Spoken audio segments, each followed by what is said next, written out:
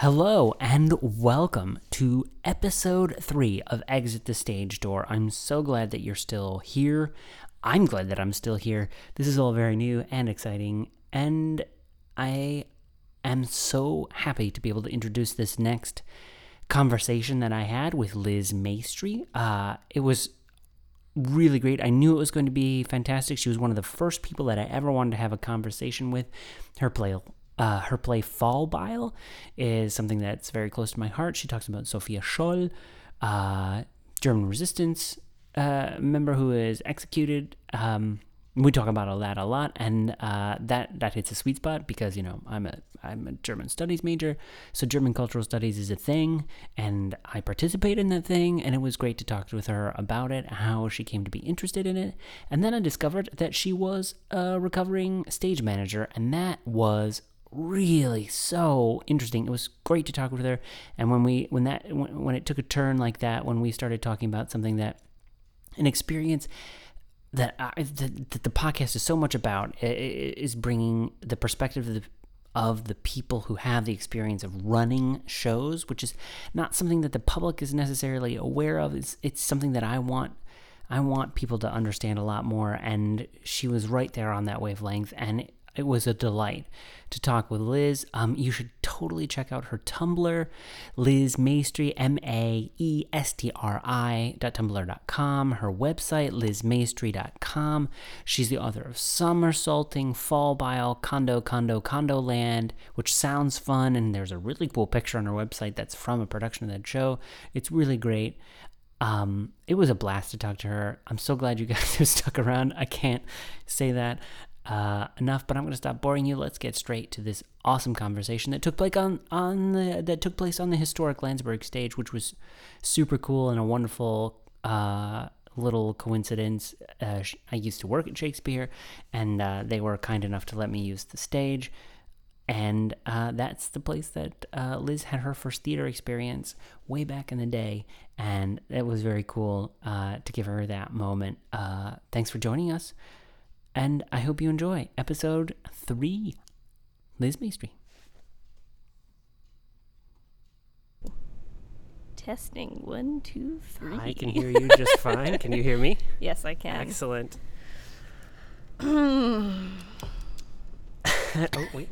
Oh, I'm so nervous. I am too, actually. Why are you nervous? You're like the master of the podcast. This is my third. Well, you did a really long one with Patrick, right? Yes, I did. And that's going to drop the second part of that, which is so much fun because we talk about The Room for a really long time and bad movies in general. Oh. Because he has a class concept that's super exciting, which I love. So he likes to talk, that boy. Yes, he does. He's very good at it as well. So. Well, I'm glad that we're both equally shaking in our boots. It does help. Or whatever. Yes. I try to set you at ease, but I'll be just as nervous, so we'll see how well that goes. I have a blank sheet in front of me, too, so that's as terrifying as it gets. Oh, I don't have any notes. Is that bad? No, I never used it properly, so it's there because in theory I think I'm supposed to do something with it. Oh, okay. Might help with the show notes later. I'll write down things and plugs and stuff like that. Okay. Like your website. Click, click. Do you have a Tumblr? A Tumblr? I do. Yes. Okay. I have to track that down. I think I actually do follow you, but Is it just... I'm trying to remember what the... Because I've never actually gone... I don't know the link, like the actual link when you type it. Because it's just... I logged in, and so I just go to it, and I don't think about it. Right. I guess it's just my name. I imagine you'd be able to get your name. I don't think you use fancy names on Tumblr. I have limited experience with the Tumblr. I don't know. I did it because they told me to do it. So. Who's they in that case? I don't know. The social media gods. I don't know. Actually, I like it. I like being able to post pictures and things like that. So. Yeah, the social media pressure is pretty... It's self-inflicted, but like peer... It's a weird sort of peer pressure because the shaming doesn't involve like your presence. Yeah. Well, people are like, you have to use it. You you have to show people who you are, and you reach all these, but I find it really anxiety. It triggers all of my anxieties. But I use it anyway. Yeah. Anyway. So. Are we rolling? Is this it? We've been rolling for a while. Yeah. I like. You're not gonna, and you don't edit any of these, do you? Nope. This is horrible. Just like to ease into it, so we've got a flow going before we really get to the meat of it. Okay. Oh. You're a tricky man. I try. So, I'm trying to think of the first time. I mean, I moved to DC, so you've heard this probably, but I moved to DC like 2 years ago, a little over 2 years ago. Oh, that's it. Yeah. Okay. So I haven't been around for very long, but one of the first things that I encountered was the DC theater scene Twitter, and one of the first things that I remember is hearing about Fall Bile. Are you talking about the DC theater scene, the blog? No. Okay. I realize that that is an official thing. I should rearrange that. The community of theater makers. The cloud of DC theater. Yes. Hashtag DC theater scene. I didn't mean to stomp on your turf there. It's well-trod turf. Anyway, but Fall Bile. And I was intrigued immediately because I have a master's in German cultural studies. Very cool. I spent a year in Munich, and I took 2 courses at the Ludwig-Maximilians-Universität, and I walked through Geschwister-Schollplatz quite often. So it was like, whoa, what's going on? Oh, yes, I have to. Oh, so and then I didn't get a chance to see it because my only vacation was during the 2 weeks of Cap Fringe, and I went walking in the Shenandoah National Forest instead, which, yeah, I'm not gonna hold that against you. Sure. It was a thing. Things happened. Mostly walking. Lots of walking by myself. Anyway, but I would love to talk about, like, where did... So let me put it in another way. The nexus of that idea, it's so perfectly situated in German culture. Like that, like trying to understand Muslims and the Turkish culture and how that is actually pretty deeply embedded for about 50 to 60 years in a not even very subtle undercurrent of German culture. So like that's some of the things that we had to talk about. We had to deal with, like, why is there a doner kebab stand on every street corner in Germany? And then you hear about the Gastarbeiter and all that. So I would like to start with what brought you to the idea. Or maybe not everybody knows the play or the concept of the play, so we should probably talk about that first. Well, it's a really it started because I'm obsessed with Sophie Scholl, who is very famous in Germany and not famous here. I'm not sure why, but I guess she just sort of, I don't know, not part of the American zeitgeist or something. But she was a resistance fighter. And she and her brother and a few other people who are not in the play. I'm taking a lot of liberties. Sure, I'm not a historian. Right. But I'm obsessed with her journey as someone who knew full well that she would probably lose her life for resisting the Third Reich. And she distributed all she did was write leaflets. All they did, as part of the resistance movement, was called the White Rose. And they distributed anti-war leaflets. That's all they did. And they were caught.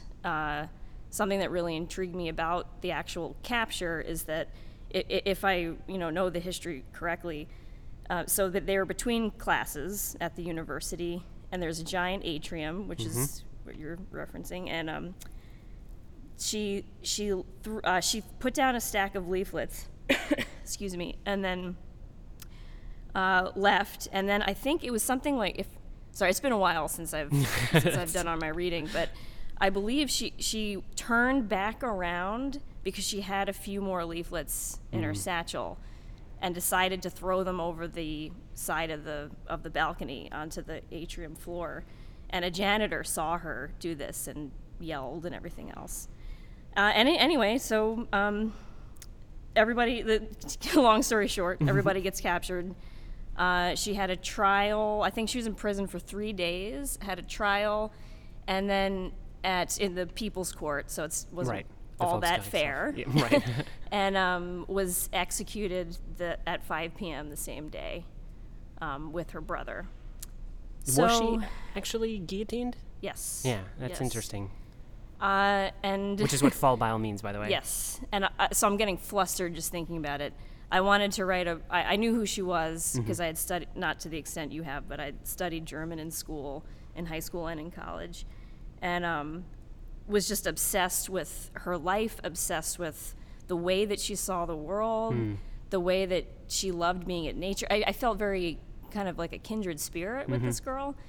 And I was the same age when I was learning about her too. And I tend to write about people who I tend to write about things that terrify me.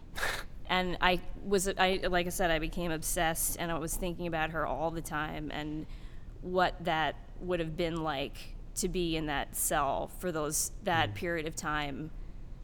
And then just to be beheaded in such a. There's a lot I could say about this. I don't want to spend the whole time talking about gruesome things, but there's something so chilling about how systematic and how clean everything was. You know, it's I just saw Marie Antoinette, so I've been thinking about these types of things lately meaning the last 2 days. And there was no mob scene, there was no outdoor, this kind of dirty, she's in a very sterile, prison. The executioner wore like a top hat, and I think the film, I didn't see the film, but I think the film did this, and it shows this tiled room and an executioner in a tux, basically, in a top hat. And I was just, I had to write the play, or I was having nightmares all the time. I've never had nightmares like that in my life. Anyway, this is my therapy, public therapy session. Well, yeah. Anyhow, I'm afraid of death and terror. It's all right to play about it. Why not? That's what we do, isn't it? I mean, yeah. Rather successfully, or at least as the community has assessed it for whatever it's worth. Were you pleased with it? The play? Yeah. Yes, the Fringe production was, I was like blown away by what, and you interviewed Danielle, who I can't stand her, but Field Trip is fantastic. I couldn't believe what they did. I mean, that was a show that had to be up and out in 15 minutes, and they approached it in such a professional. I was just blown away. If for those out there, if you can work with Field Trip, work with Field Trip, because they're amazing. The play itself, it's actually the play I have the least amount of confidence in, to be perfectly honest with you, because I don't really know what I'm trying to say with it yet. Right.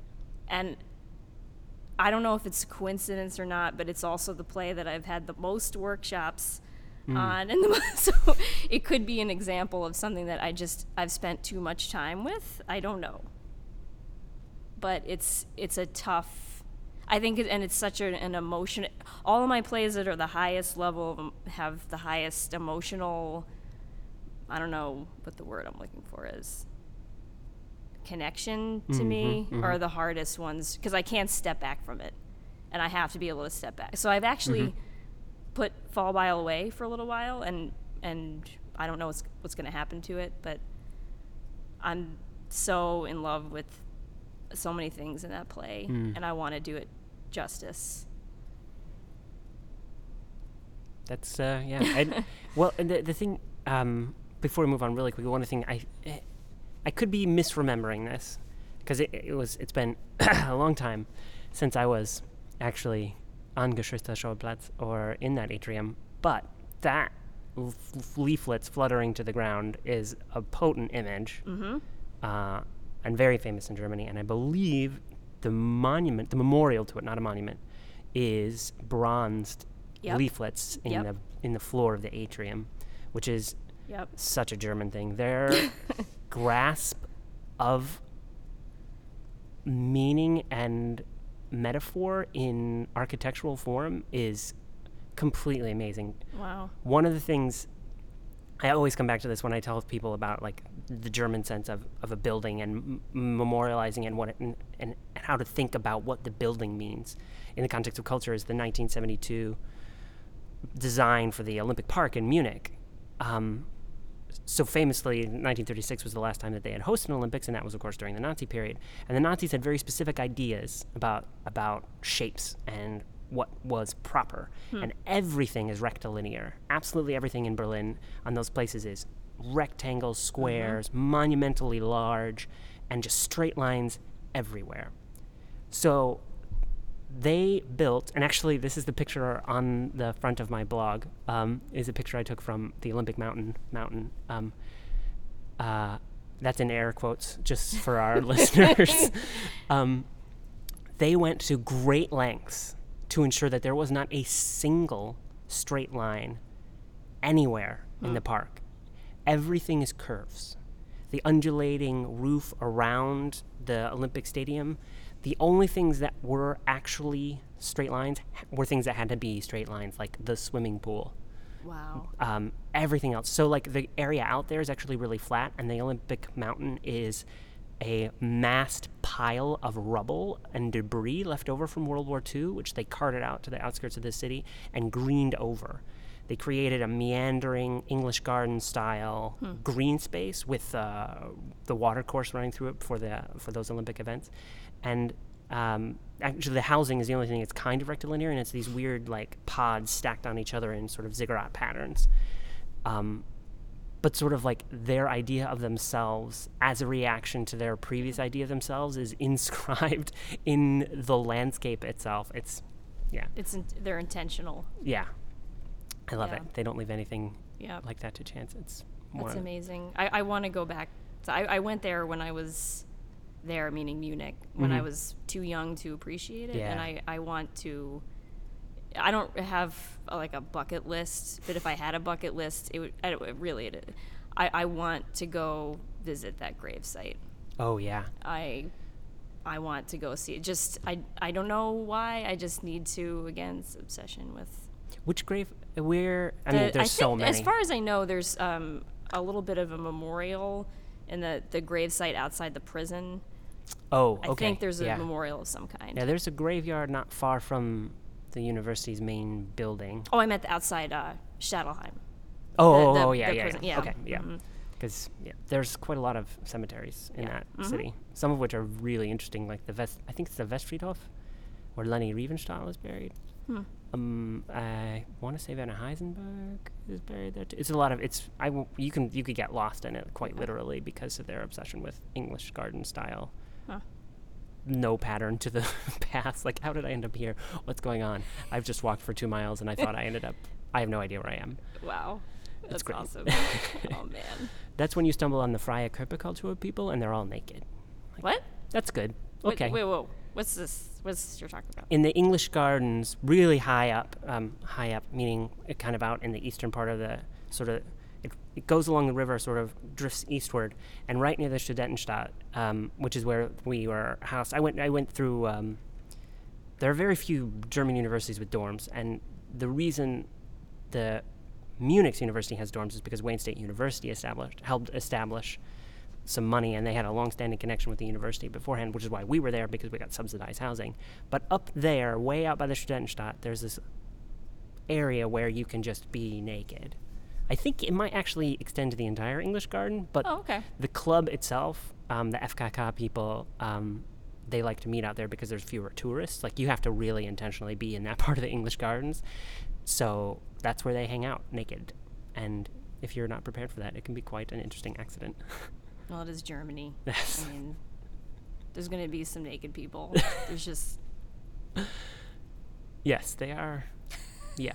We did fall while completely nude. That was how we did this. That was what we decided. I'm sorry you missed the Fringe show that's because very fringy. Yeah. it was definitely an all nude. Oh, man, it just keeps getting better. It's legendary at this point in my mind. That's the thing, theater, it's fleeting, and you miss the all-nude Sophie Scholl play, and now you'll never see it again. Sorry for you. I'll shed a tear for that, and we can move on. What brings you here? Are you from DC then? Is anybody from DC? Pretty much. I consider myself from. I didn't grow up here, but I consider myself from the Frederick area. Okay. Which is a wonderful little cow town. Nearby, sort of. Yes. Yes. But yeah, DC area, depending on where you're looking at it from. Yeah. Yeah. Well, 270 sort of hauls that area in. It's a great street. It's great. There's a lot going on. 270. Yeah. Frederick. So where are you from? Where am I from is, wow, I hate it when the tables get turned. That's actually a complicated answer. I was born in Michigan. Spent like 8 years till 1987-ish there. Lived in Nebraska for a couple years. Lived in Colorado for a couple years. Lived in Pennsylvania for a couple years. Went to school in Ohio. Went to school in Texas. Went to school in Pennsylvania. Went to work in Texas. Went to New York. Went to... I know that I'm past growing up, but since we're on the topic of moving around, then I worked in Louisville for a year, less than a year, kind of a hot second, like 8 months. And then I moved here. That's a lot of places. That is a lot of places, yes. And I spent a year in Germany there. Yeah. You've been everywhere, man. It's a lot, yeah. Yeah. I like it here. I like this part of the world. I was born in New York, and then I came here, and then I went back to New York, and then I came back here. So it's just a little ping pong. Yeah, DC. Oh, and because I want to make sure we get this in, because this is really important. Yes. That speaking of roots, we are sitting on the stage at the Landsberg, and this is where I saw my first professional stage play. Which, Macbeth? It was Macbeth in 1995. With Stacy Keach. Yeah. And I was just so, and oh man. I just want to take a minute because we started real fast. Yeah, totally. So I didn't get a chance to take a minute and just bask in the fact that I'm sitting here talking to you on this stage where I just want to let a little tear shed. I can see my little self out in the audience. Yeah. Like, oh. Yeah, I came here on a school trip and saw Macbeth, and it was like this cool, like this Ming Cho Lee set with this giant red tree in the middle of this, and I was just like, wow, I gotta do that. And then I wasted 15 years trying to be an actor, which, what are you gonna do? Yeah. Kids, you know how kids are. Yes. But yeah. Okay, I've had my moment. You can go back to what you were going to say. No, I think I'm glad you brought it around to that, because I'd like to thank the Shakespeare Theatre Company for their generous use of this space while it is dark today. Super cool. We should check out the poster from Macbeth on the way out. Yes, they are very proud of that production in particular. I'm glad I get to sit here. I'm not IATSE, but I'm still on this stage, and you know what I'm going to do? Just because you can't do anything about it because you're stuck behind that microphone. I'm gonna touch. Whoa! Wait! What? I just touched the wall. I just touched the wall. I'm not IATSE, and I just touched the wall. Okay, I'm done. Well, fortunately for you, Shakespeare Theatre Company is not a union house. Okay. So there will be no repercussions for that. Oh well. You really wanted this. IATSE, local 22 people to come down in your head. Who are very nice people. I worked one show that was a union show. Oh yeah. And it was great because I didn't have to do well, I shouldn't say that. I didn't get to do anything because they wouldn't let me do anything. Yes. And I was like, guys, the show is happening right now and it's dark and there's a giant nail sticking out of the floor right in front of me. Can I please save someone's foot? And it was like, can't do that. Was this in New York or DC? This was here. I worked one of my jobs is Sondheim Festival. Oh, okay. I worked Merrily We Roll Along. Oh. Yes. Back in my stage management days. Stage management as well. Acting, stage management, playwright. I mostly stage managed. That was what I did for most of my theater career, illustrious theater career. Yes.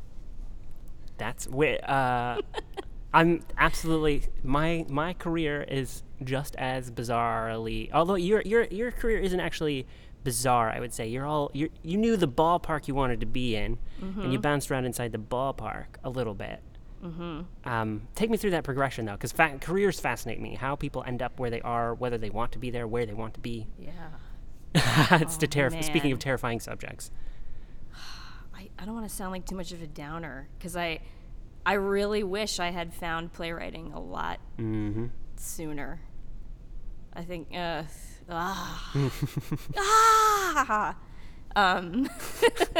that's not what happened. Yeah, I started out doing a lot of stage management stuff, and I started working when I was 18 at Contemporary American Theater Festival in Shepherdstown, West Virginia, which was awesome. And that was pretty much like, it was like a mini grad school. It was like mini grad school during college. Because it was, I mean, the exposure was just, it's a small festival, but when you think about going from not knowing anything to spending an entire summer with a group of professionals and building we were split up, so I was working 2 shows, and there were other people working 2 other shows, but building them from the ground up. I mean, the only thing the plays were written, but they were new plays, and we were there together, living playwrights and directors and actors, and just living together and making it happen. And like crazy 14-hour days. And there's really something to be said for I'm very thankful. I should say it this way. I am very thankful that I got to do that at 18, because it really set the stage for loving theater and learning the craft and respecting the craft. So, yeah. But I was, and then I had a really bad thing that happened, which was that they didn't invite me back for a 3rd season because they went all equity. Yes. But they gave me this information on Christmas Day, or was Christmas Eve, I think? Ooh. Yeah. when I was home from a break in college, and I was so devastated. I was just like, my life is over. Without CATF, I don't know, this is it. But then I lucked out, because then I got to do Sondheim Festival instead, which was a whole different kind of, it wasn't as fun, but man, I learned a lot being in those rehearsal rooms. So, yeah. But I'm like, if I'd only been interested in play, because you think about who, oh man, I was in the room with these people and I didn't know how lucky I didn't know what I had. Yeah. I didn't know what was in front of me. I didn't get it. And even when I was in New York, I was in my mid-20s, and I'm like hanging out at New Dramatists, and I had no idea what was in front. I just didn't get it. Because I was so wrapped up in this idea of being a performer. And but that's the way things go. So you can't. I'm trying to be an adult and stop being like, man, if I had just, man, everything's over, man. It's ridiculous. It is ridiculous, but it's very difficult to overcome that emotional inertia of regret. Like, because I totally understand that. I went to school to be a chemical engineer. Oh, really? Wow. Then went overseas for a year and discovered that my advisors were so wrong about what kind of classes I could take in Germany. Oh, no. That I came away with a German degree and no chemistry degree, no engineering degree, and nothing of the kind. I had a 4-year scholarship and a very expensive school, Case Western, which is a lovely and amazing university, but expensive. So I had a degree and I had to walk away, and the only thing you can do with a degree in German is to get another degree in German, and then eventually they'll let you teach it. I discovered in the course of getting that I didn't like that part. Not so much the teaching, but the rest of the academic part. I'd want to be a writer for a really long time. In fact, when I was in Germany... A playwright or I started off wanting to write movies. I still kind of write movies. In Germany, I discovered a website. This is so dumb. A website called ain'titcool.com, which is a fantastic website and run by some amazing people who are so enthusiastic for the work that they just networked. They were based in Austin, and Austin has that film festival and that film school and the indie roots, real connections. Their website design is still awful. It looks gaudy and like amateurs made it, but the news they dish out is amazing, and it blew my mind. It just opened up the idea of like what's behind the movies and who's involved, and I could do that. I could do that. I can do that.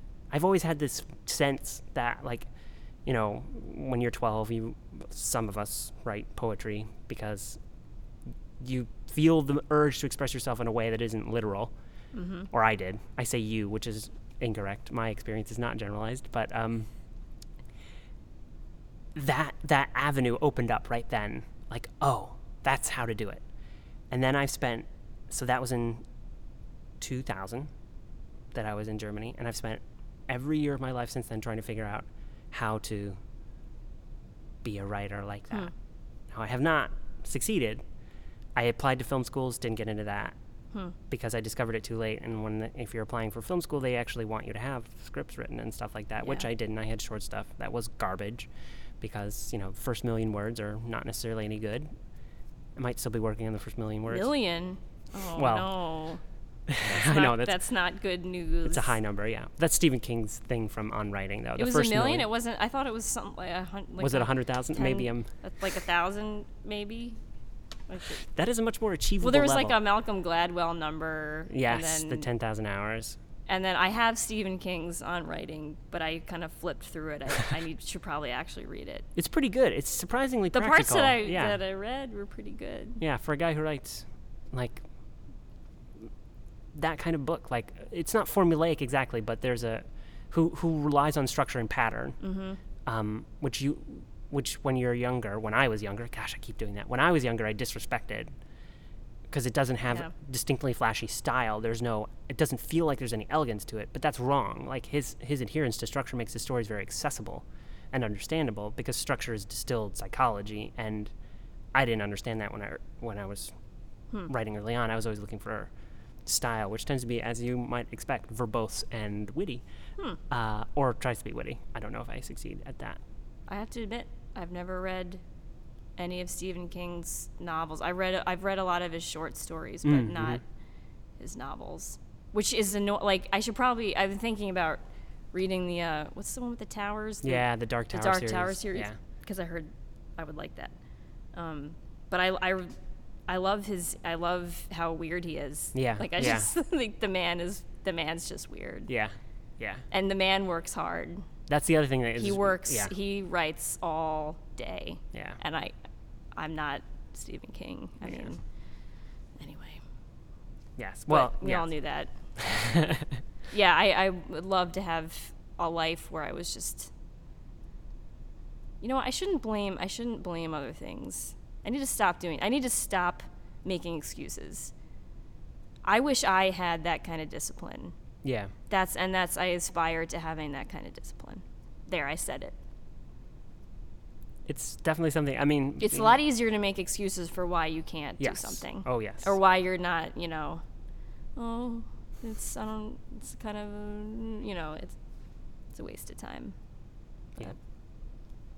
Now I'm just babbling. I don't even know what we're talking about anymore. This is totally perfect because this is actually, like, so I tried to get into film school, and then whatever, I got into theater and thought, okay, what I really want to do is direct, as they say, and produce. And because I've been a lighting guy I started off helping a local community youth theater called Stewartstown Summer Theater for the Stewartstown United Methodist Church, which is a tiny village or borough or township or whatever the technical term in Pennsylvania is. It's a borough, sorry. You're forgiven. So I love the facilitation of creative achievement. The facilitation of creative achievement.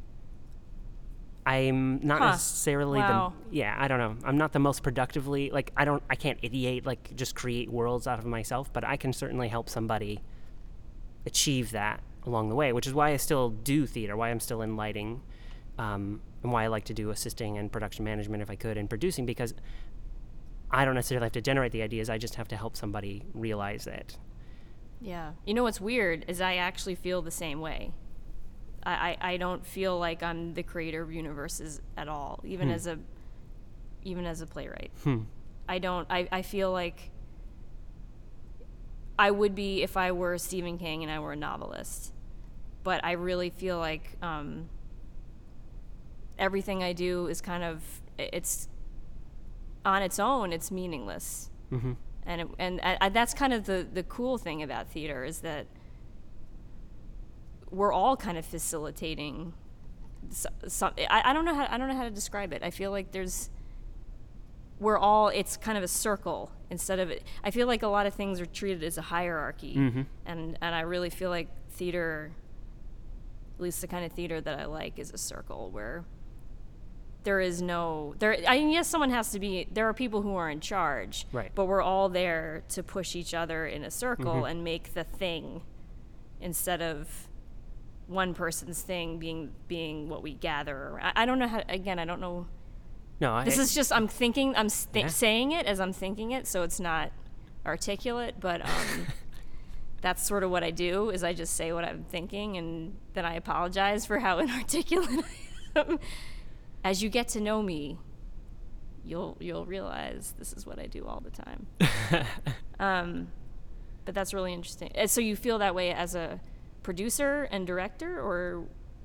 That's why I would like to be a producer and director, but the story of my life is to be on the side. So on that side track, being in the room and not knowing how to go from being the PA in the room to being the director, or even to being the assistant to the director, or the assistant director, or any part of that. I don't know how to do that. That's who you know, and when you've moved around as much as I have, connections are often hard you're to talking come about by. Actually, okay. You're talking about like getting the job, not so much the philosophy, but like the... Well, definitely both. Getting in both. the room. Yeah, getting in the room, yeah. but also that's my philosophy when in the room. Like, I don't subscribe to auteur theory, and I am not a genius in any way, so in order to get something great out of the people that I'm working with, I need to surround myself with great people, and then we'll all, in the circle, push each other to something that is, hopefully, at least aiming at great. Yeah.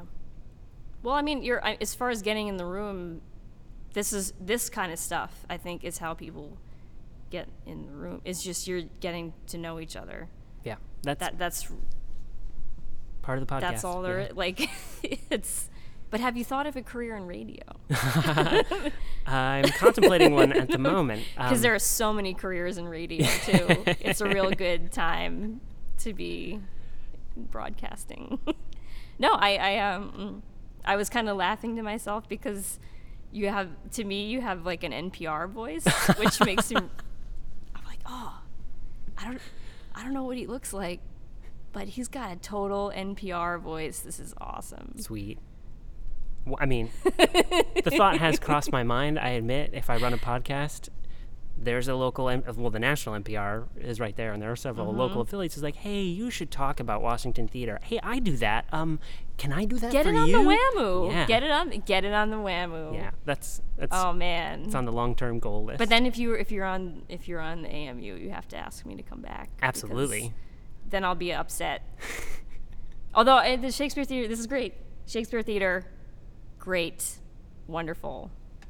It's an interesting ambience, It's much too. better than AMU. Sorry.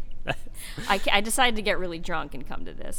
I'm kidding. I mean, you got to take the edge off somehow. My jokes are terrible. I'm sorry. I love Danielle Mohlman, and I'm not drunk. God. There's no field sobriety test here. I'm not going to check. You can say whatever you feel like. I'm blowing it, aren't I? No, this is fantastic. Oh my gosh. Yes. Anyway. Where were we? What were we? We were talking about getting you in the room. We were talking about a few things. We were kind of at the same time. Multi-pronged approach there, yeah. Yeah. I would like to get in the room too. Yeah. Yeah, I would. I feel I've it does feel self-evident when you say that, though, doesn't it? It's like, well, duh, that's the place to be. Like, in that room. To be in the room. Yeah, I'm like, am I ever gonna work at like an equity house in my own town? I do not know the answer to that. Yeah. Probably not. No, I don't know. It's a weird scene, isn't it? It totally is. It's a weird scene. And Can you hear me drinking this water, by the way? Is that disruptive? I can't. No, not really. It's I think the lack of ice really helps. It's DC tap. It's real good. I'm setting it down very quietly. Whoop, there we go. Yeah, I don't know the answers. I don't know. It seems like such a. It's like this cyclone of like luck and working really, really hard. I don't know. I don't know. Yep, I'm happy I don't know. to bring people who don't know together, so that eventually we'll all just do it. Yeah.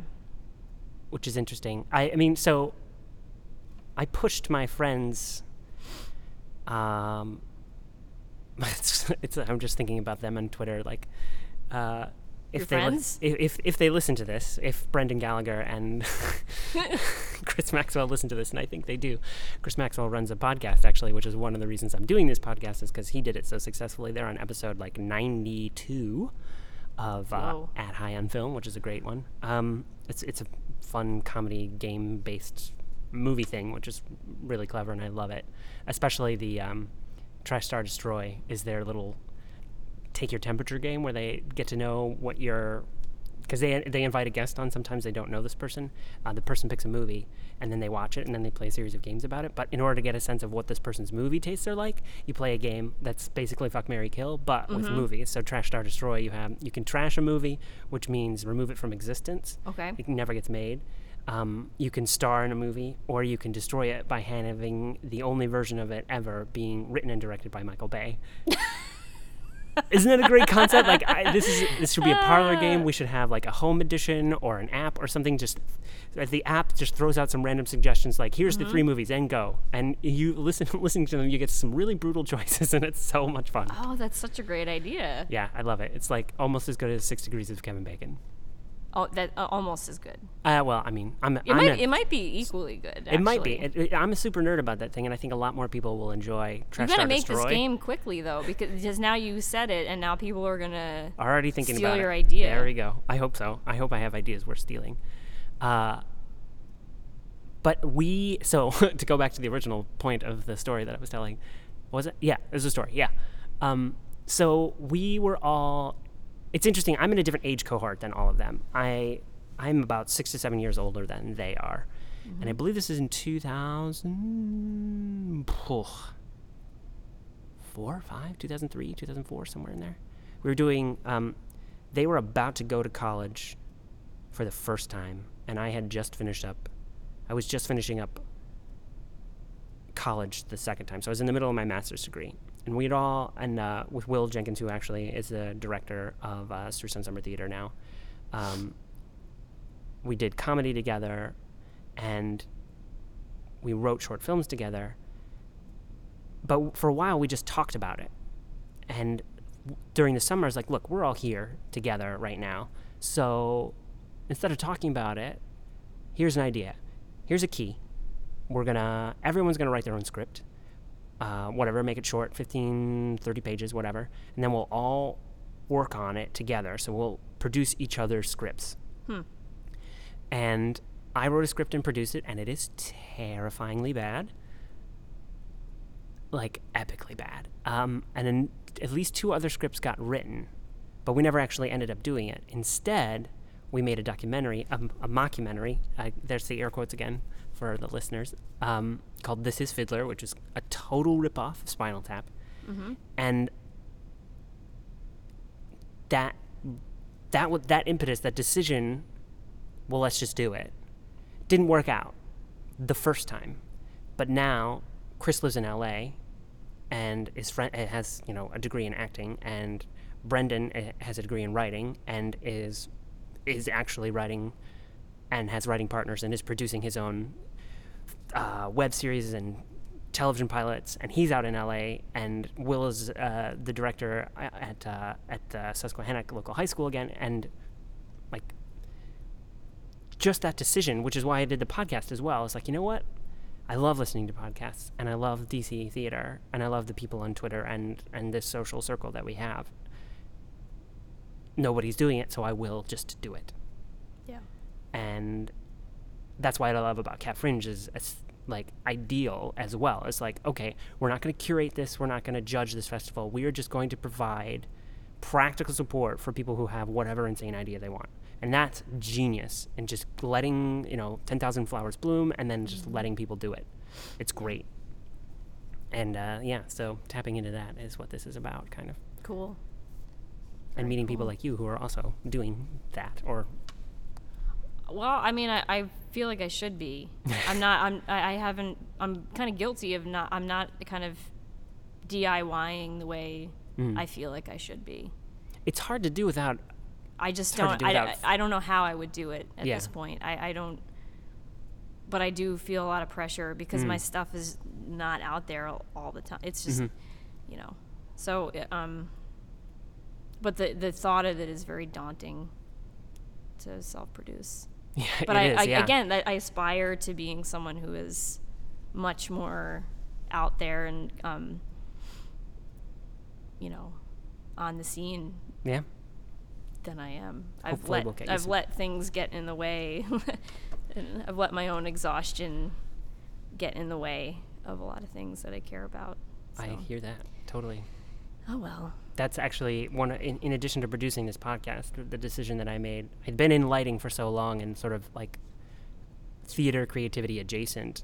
But I was a board op and a light board programmer at Shakespeare Theater and for 4 years at the Alley, and what that does by putting you on that production schedule on running the shows is completely ruins your ability to connect with people who are trying to produce theater. Right. Even though you're producing theater at a high level yourself and you know many of the things that need to be done, and we have a really keen idea of like logistics, because people say it derisively, but it's a play factory. All the regional theaters are play factories. I happen to think they don't produce enough plays, but I understand why they feel they do about the number that they do produce, and their goal is to churn out content, and everything needs to be toward facilitating that. Whether it's artistically great or not isn't necessarily always part of the. You aim for it, obviously, but it's just sometimes it's just not in the cards. Sometimes you have to do A Christmas Carol. Sometimes you have to do Dracula, and that can be fun, but no one's moved. I mean, you do change the world in the sense that people like you are in the audience, and like realizing that they could do this is like mind blowing. But I can't actually apply any of those lessons if I work for the theater. Yeah. When I was younger, people, I would be, I was in school and things like that, and everyone would say, "Don't stage manage, because if you stage manage, you're never going to get hired as an actor." And they're right, I think it depends on the timing for that, because when I was a kid, I was learning how theater is made, and there's value in seeing how the sausage is made. Absolutely. But once you know how the sausage is made, maybe you want to get out of that. And, yes. Yeah, and so it's like practical stuff, like where the hours, but yeah, I don't ever want to work for theater again. I don't ever want to work in because I even after I stopped stage managing, my day jobs were in the arts, and I was doing I worked for TCG for a few years, and so that was another a different kind of sausage making, but absolute, and so it wasn't even just at night. We're doing shows. You're doing shows I'm doing it too. I was doing shows at night, and then during the day I'm in this day job that you think you're working in the theater, and you're not. It's the sausage factory. So again, learned a ton. Yeah. Learned a ton about things, more so about money and politics of theater than like at CATF where you're learning how to run a light board and stuff like that. Right. But I think and it's different for everybody. I think you and I are similar in this, like, well, how do I transition into a creative role? And I think that's what I'm starting. I've been writing for about 4.5 years, 4 years. So okay. I'm just starting to kind of be comfortable with where I am. I might be going on a tangent right now. I'm not sure, but this is all stuff it's really hard to process all of this stuff, because it's like we're Americans, so it's like what I'm paid to do is who I am. Mm-hmm. There's this kind of, well, I'm not paid by the theater, so I don't work in theater. There's this kind of mentality that I'm trying to, and maybe that's where the parallel is for me, that's not my job, mm-hmm. but it's my vocation, and it's what gets me out of bed in the morning. So I don't know. I think everyone has to kind of work it out. Yeah.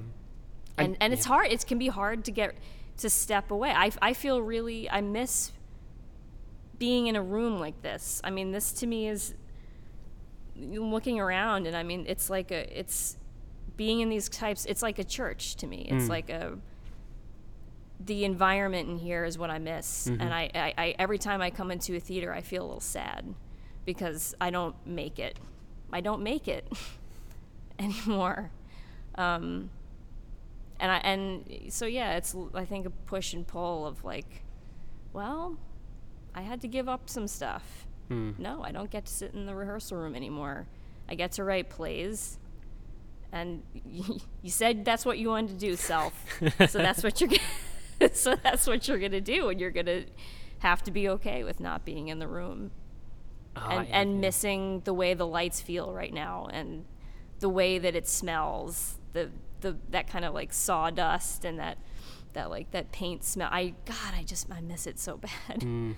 I miss sitting backstage. It's kind of weird to talk about like my tech years with nostalgia, but I miss sitting in the dark. I miss my little mag light.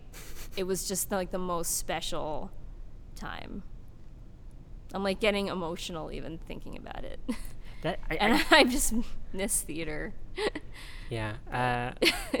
It's so great that you say that, because one of the things that I specifically wanted to do with this podcast, I have absolutely enjoyed interviewing playwrights. Yeah. Everyone I've interviewed so far is a playwright, among other things. But I specifically want to make more inclusive the idea of the place of the technician in this theater world. And a lot of people, including playwrights, just because of the nature of that gig, is that you don't get the same experience that the technician does. And it would be a twisted world, but the best way possible to understand your work is to see it 40 times.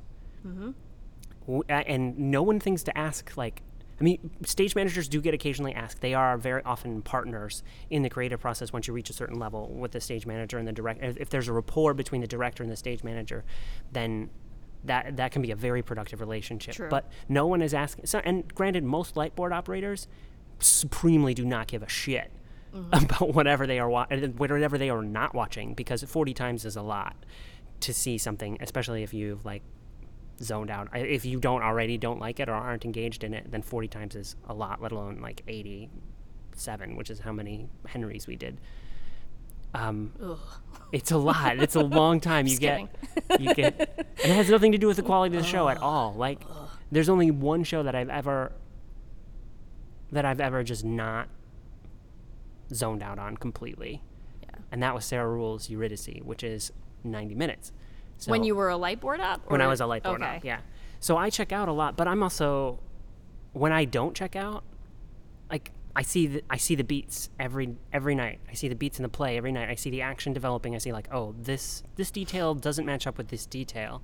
Things that an audience member who sees it once and a reviewer who sees it once will not catch. Get it. Yeah. But something that could really actually help the play reach another level is that constant repetition of the performance of it, not the reading of it. Because when I read it, like, it doesn't work. Like, Yeah. it's not the same thing at all. And most people, when they think about theater, they think about designers, they think about directors, they think about actors, and they think about playwrights. But if they're really clued in, they think about stage managers. But they almost never think about lightboard operators, soundboard operators, A2s, stage ops, people who run the fly rail, the people who, in wigs and wardrobe, who have crazy epic stories. I don't even know if they I think about them. Well, mostly because that's where my head is. Every time I come to a show, I'm like looking around. Yeah, and this stage management will turn on that. If you're involved in that level of it, there's another experience that being in the theater triggers. It's not just the world you're watching on stage. It's the realization. It's this whole universe. Yeah. It's like a machine. Mm-hmm. And actually, that's one of my favorite things about coming to the theater, is not so much. I mean, I love the medium. Mm-hmm. I'm not trying to. I love the medium, but I love being in a theater and knowing the whole time that there's 15 people 360 degrees around me making this thing happen, and that's part of the cool. I love it. And I will also say, every show I've worked on, whether not as a playwright but in the past, like show every production I've worked on, whether it was crew or being in it, I started to get the show in the last week. Yeah. Oh, yeah. Like, I was like, oh, okay. Now, and I shouldn't admit this, because when you're in the show, you should really get it. But, I mean, I really felt like in it right before it ended, because it took me that. I pick up things very slowly.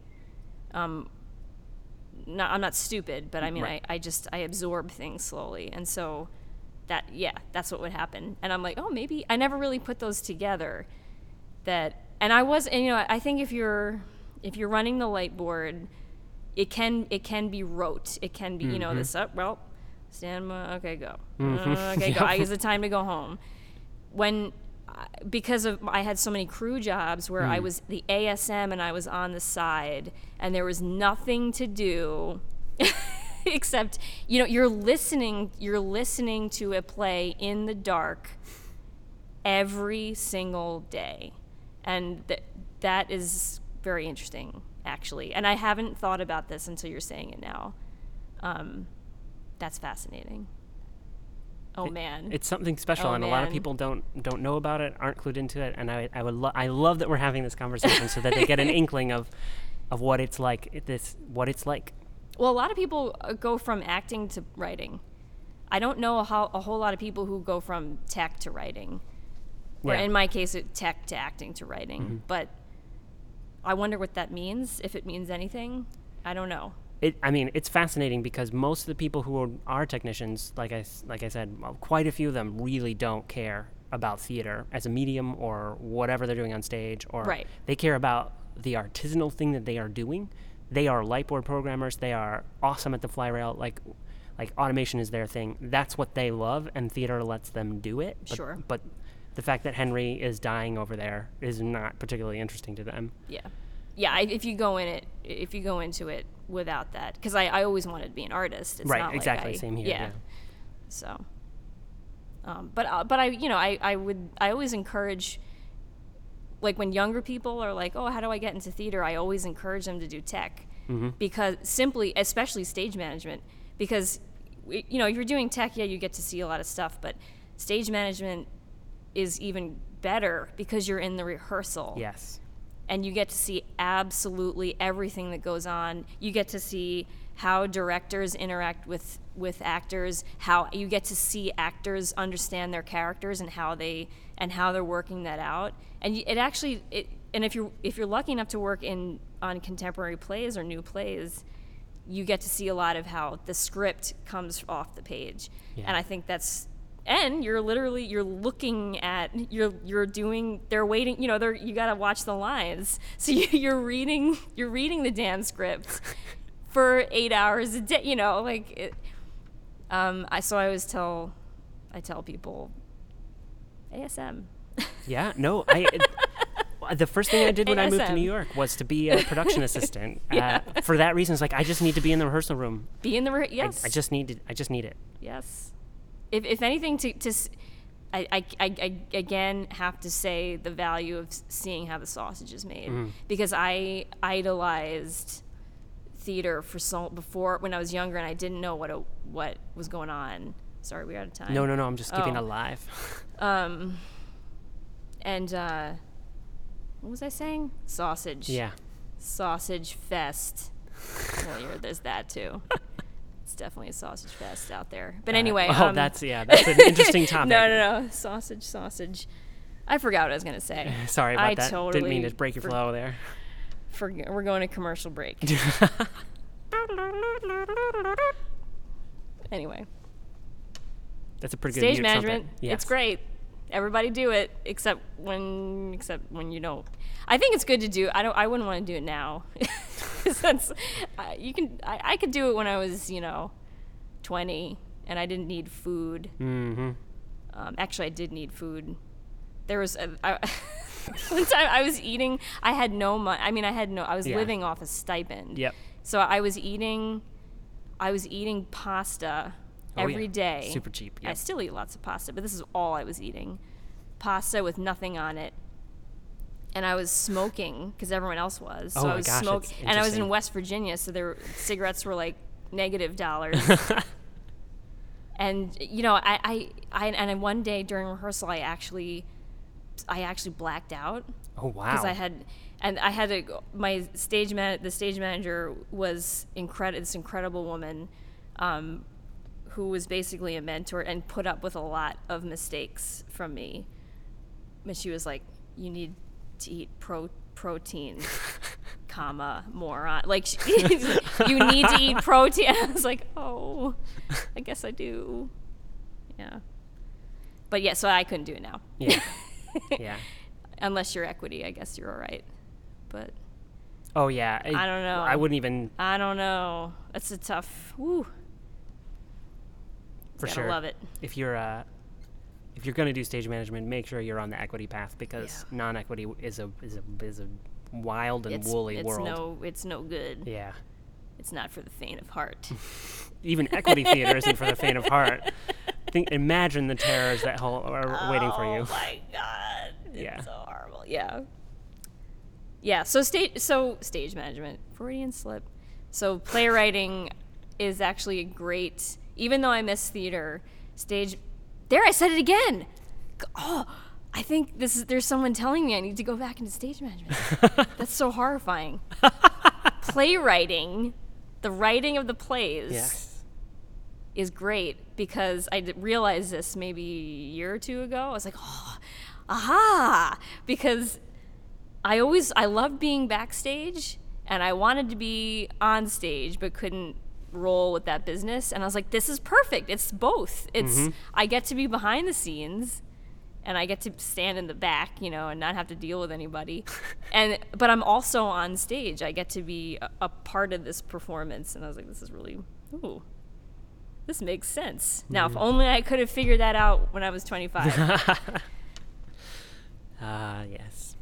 But I'm a crazy person who needs to get over it. Cry me a river, Liz. Build a bridge and get over it. I'm in my 30s. Yeah, and the it's 30s. Okay. Ooh. It's pretty terrifying to be in your 30s. Great. Well, hey, look. Great. Like I said, I am my creative friends. I am distinctly older than them. They are a cohort behind.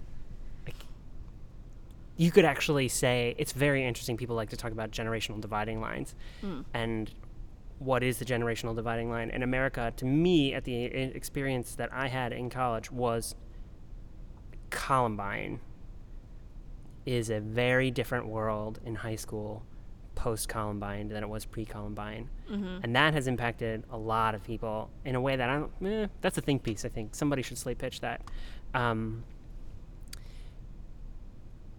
And it allows me to feel young-ish, but there are definitely moments I'm like, man, I didn't know what I was doing for like a solid 7 years. and I'm really behind, and they got it immediately. Like, they went into what they wanted to do, and now they're doing it. It's a long slog, and it sucks, cog in the machine, building your way, accreting matter to become a bigger cog and all of that. But they took the steps necessary to do that way sooner, and now I am mid-30s. I feel exactly the same way. Yeah.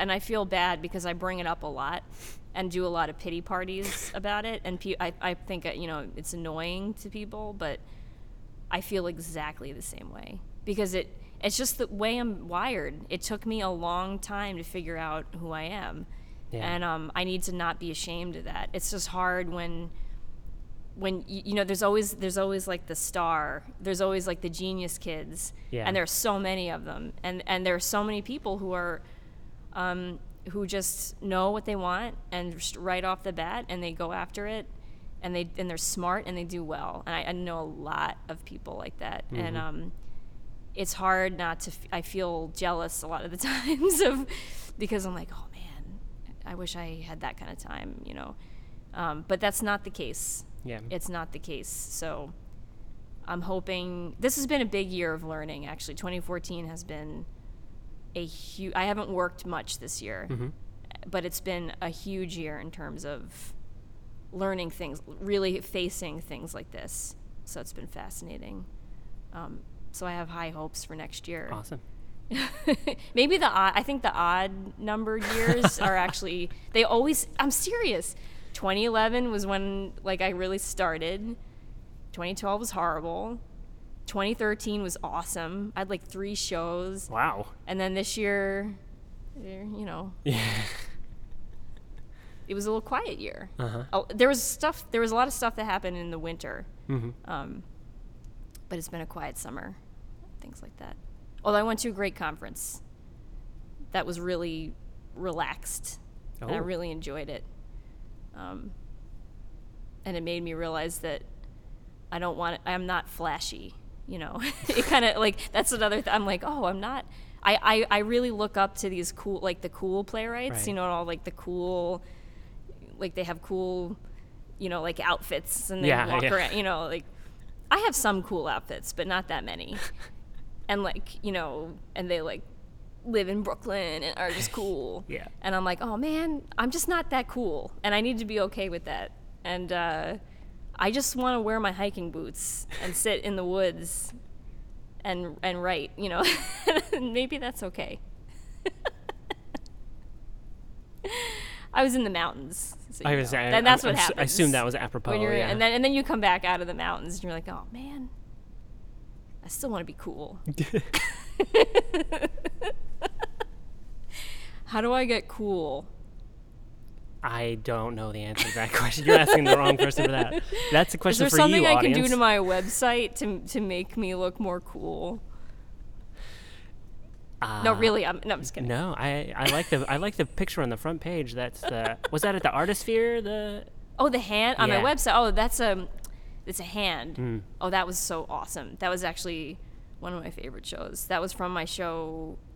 Wasn't my show, my play, Condo, Condo Land, which was done by EMP Collective in Baltimore.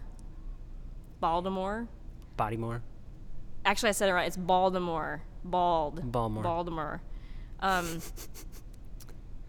they had this. It has this kind of video this weird thing where the guy talks to the TV, and so they actually made this TV that had a mesh. I don't know, a mesh thing for the screen. And so there's one point where the guy is reaching to the TV and the TV reaches into the TV. But it was just really cool. It was that was a fun show. They seem like fun people from Twitter, the stuff that they do is, Oh yeah. That's a cool group of people. And they love movies, and a lot of I think they're kind of they have a really advanced taste, that group of people, which I think makes it all the more fun to do work with them, because I'm like, whatever I do that's related, that's involved with that group at all, it's gonna be weird and cool, and they're awesome. I feel really lucky to know those guys. There's a lot of people I feel lucky to know. Oh, yeah. It's a good scene. Yeah. Relationships, they're important. Mm-hmm. That's the thing about this theater thing. It's kind of a community gig. It is. It's hard for those of us who don't meet people very easily. Word. Word. Yeah. But you're this is good. Yeah, this is I'm happy with the way this has started out. Yeah. I was really surprised. I was flattered that you wanted to talk to me. Oh yeah, one of the first people I was super like, wow. excited about it. I feel like kind of like a nobody. Like you should feel like a rock star is what you should feel like. That's what you're going to sound like, thanks. Oh, okay. Awesome. Are you going to do like put something on my voice so it sounds... We're going to auto-tune it. So it's like, hello, hi. I don't know. That was terrible. I can only see your eyes. I can't see your mouth, so I can't really tell. I feel like I do have to figure out a way to tell what you're thinking. Arrange this so that people can speak into the mic and see each other. Because right now I'm getting a lot of mic, and yeah. Yeah, I'll try to sit up. There we go. Posture. Here we go. Hello. Well, we have been doing it for an hour. Oh. I believe. Let me double check my handy. Yes, an hour and 9 minutes, actually. Excellent. So, this is where we would usually wrap up. If you have, or if you're Patrick Flynn, we would insert a little break and keep going for another hour. Oh God! Wow. Or alternatively, you could. Do you have anything you want to plug? I wish I did. Mm-hmm. I actually, when you asked me to, I was like, I don't know. Maybe I should say no because I don't have anything going on. I'm gonna look like a, But I actually, I got nothing going on right now, so I don't have anything to plug. Right. I could try. Let me see. Who else can I plug? Oh, sure. It doesn't have to be you. Yeah. Is Tiny House Plays still running? Yes, it runs through October 12th. Have you been? Yeah, I've been. Oh, so cool. It's really cool. Yeah. Yeah. You should go. P.S. I want one of those houses. Oh my gosh! Right? Oh my gosh! It's my dream. So cool. But yeah, I would see that. And what else is happening? I feel like I haven't seen that many shows. I saw Marie Antoinette. Yeah, we're just rolling into the season cool. proper. Oh yeah? You should see it. Cool. I will. That's one of the glorious things about not running shows is I can actually see them. Yes. Magic. Kimberly Gilbert. Mm-hmm. That's all I need to say. Mm-hmm. Kimberly effing Gilbert. I try not to curse at all today. So I said effing. Yeah. What other shows are happening that I can plug? Cinetic? I've been I haven't seen a whole lot late because I haven't been around much on the weekends and stuff. But I'm sure there's plenty of stuff I'm not thinking of that's cool. Do you want to talk about do you mind if I give out your Twitter? No. You are at Liz. How do you say your last name, actually? Well, we say it Maestri, like Maestri, pastry, okay. Mm-hmm. which isn't really an elegant way of saying my last name, but that's what they say, so that's what we do. All right. At Liz Maestri. Maestri. Yes, it's the plural of maestro. There we go. More than one maestros. Maestri. Yes, that's me. Visit us at www.lizmaestri.com. There you go, folks. That's how it's done. / I don't know. Never mind. It's / on the web. The train has derailed. See, we should do a dummy hour. So you get the feel of it and then do the and real then hour? do the podcast. And that's all she wrote.